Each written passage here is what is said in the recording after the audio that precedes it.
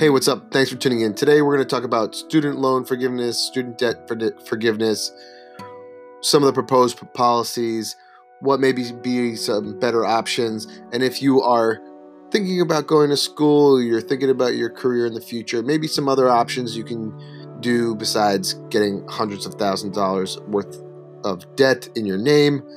And a lot of people think that this debt is holding up home buying for the millennial generation. So tune in. Hope you enjoy it. Talk to you later. Bye. Hey, what's up? Thanks for tuning in. Today, we're going to talk about student loans, some of the presidential plans to talk about student loan forgiveness. And this video, if you're thinking about going to school or back to school, or you're younger and you're wondering what you want to do with yourself, this video might be for you. It's more about, not if you have debt, but more if you are thinking about taking it on. So, presidential candidates like Elizabeth Warren and Bernie Sanders have been talking about alleviating student debt, and this seems to be pretty popular because if you are $20, $30, $40, $100,000 in debt, if you can get that wiped out, that's pretty sweet. The thing is that student loans are one of the only debts you can't declare bankruptcy on, so you're always going to owe it. Some people don't know this, but this is a fact. And there's a couple problems I have with student loan forgiveness. One, it's not fair for the people who have already paid their money back. I think it's an injustice, and it's kind of rewarding irresponsible behavior. I think a better solution is something like maybe freeze interests or do reduce interests. And maybe there could be some sort of volunteer program with like government. If they're talking about big government programs, maybe you could volunteer with local organizations run by the government to eliminate certain debts and kind of like a work payback program. But I just want to just show you this video that came on recently, and then we can respond to it about some alternatives and what we can do. I want to ask one question. My daughter's getting out of school. I've saved all my money. She doesn't have any student loans. Am I going to get my money back? Of course not. So you're going to pay for people who didn't save any money, and those of us that did the right thing get screwed. No, it's not anybody got screwed. When we Of started course we did. My buddy had fun, bought a car, went on vacations. I saved my money. He made more than I did. But I worked a double shift, worked extra. My daughter works when she was 10. So you're laughing. Yeah, that's exactly what you're doing. We did the right thing, and we get screwed. Okay, so Elizabeth Warren got confronted by this guy in Iowa, and he's pissed. And he has a valid point. I mean, why should someone who worked hard and was fiscally responsible have to pay and not get their money back versus someone who has debt? You know, I don't think that's really that fair. I think the best solution is probably freeze interest, and then maybe have some sort of additional work programs that you could maybe volunteer for government or certain types of nonprofits that could expedite taking large chunks of your loan off. I mean, you get grants, I think, from going to the military as well, but maybe in the private sector that'd be good. So I think that's a good solution for people who already have debt. I want to talk about people who are thinking about going to college. I was actually talking to someone on Twitter, you know, thinking about, hey, I want to go to school. What can I do to not get so much debt? And she started this thread, which I thought was pretty good. I think they wanted to do gemology or something like that. And there's a big push also now that I think towards the future and moving forward, I think trade schools are a really good option. I think that it's a low-cost solution to getting a very valuable skill. You'll see in the job market now, I deal in real estate where I see a lot of people's finances, and you'd be really surprised. A lot of people who didn't finish college and they do trades do very well for themselves for a lot of reasons. One, they start working 4 to 6 years before everybody else. So you have that no debt, learning a trade, earning income. Also, secondary, there's so many people in the job market now with liberal arts degrees. I have one. They're great for certain things, but they really just don't have a lot of practical real world value. It's, with liberal arts, it's trying to like teach you how to learn. But I think it's less important these days, and I think moving forward it'll be less important as well. So I think if you're one solution, if you're thinking about going to school and not acquiring a lot of debt, think of a trade program. Plumbers, electricians, iron workers. I was actually in the sauna maybe a year ago in New York, and this guy was saying that there's a huge shortage for the iron workers, and he was like, if you know anybody who wants to come down, you make really good money. It's a dangerous job, true, but it's got a great pension. It's union. A lot of things are controlled, are negotiated for you and get paid very well. Also, welding is a very good one. So that's one option you can do. If you want to go to school too as well, maybe, and you do want to go to a good school, maybe start out at a community college for the first 2 years and get your associates, and then try to transfer to a more expensive school, because some of these schools, like the one I went to, some of them are like $250,000. It's a lot of money, and you're going to be paying that off for a while. And especially if you have a job that you have an education that doesn't really translate into something that's going to pay off, then don't do it. Then it just doesn't work. So think about that. If you're going to go get a really expensive education, maybe start out at a community college and then go to somewhere else, because people only really care about what your final degree is from. No one's really going to ask you where you went to freshman, sophomore year. I can tell you that. So 1, trade school. 2, start out at a community college and transfer. And then 3, once you're out of school, really think about what your major is. I really didn't think about it, and I kind of drifted around a little bit. I actually was 1 class away from a double major, and I didn't finish it because I didn't have everything in order, and I couldn't afford to go to school for another semester, or I didn't want to pay for it. So if you think about what you're going to do, maybe if it's like a business major, or if you're in the hard sciences of biology or engineering, those types of skills can transfer into higher paying jobs to kind of justify large sums of debt to go into.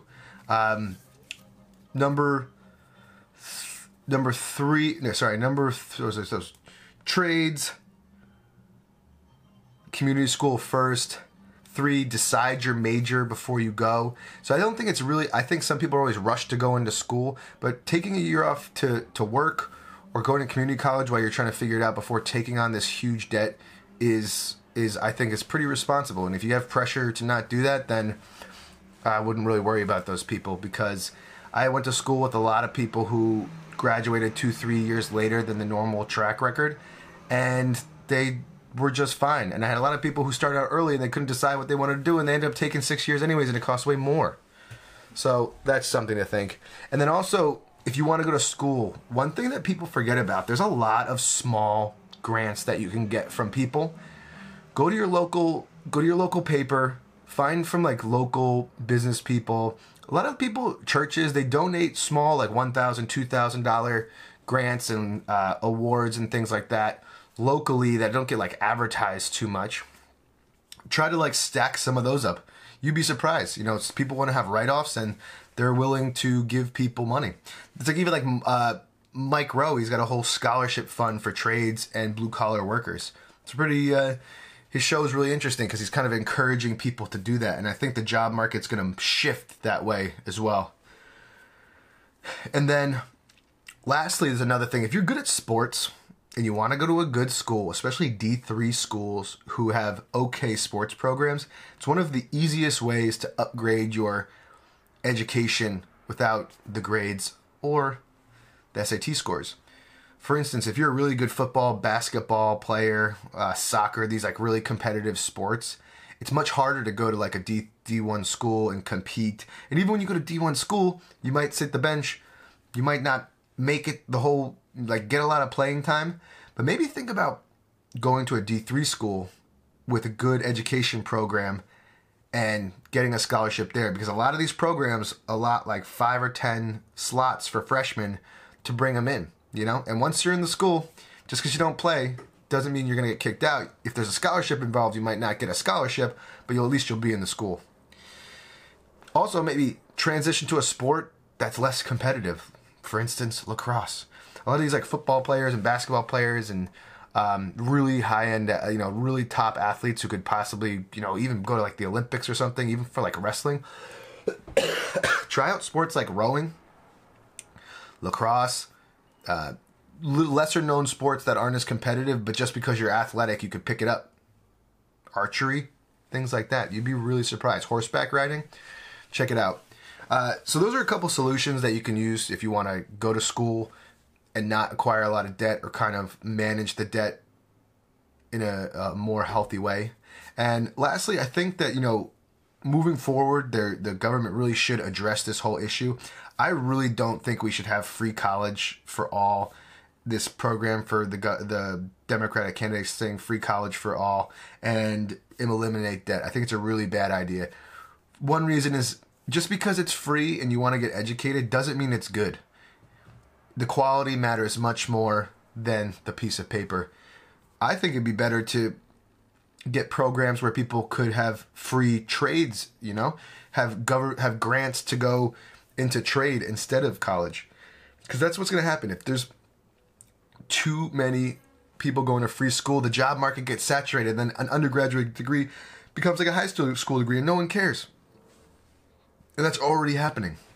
So that's another reason you can't just eliminate debt, because eliminating it, then all these people who loaned them out, you can't be doing that. And then lastly, the government shouldn't be giving kids all this money without understanding the full ramifications of having it.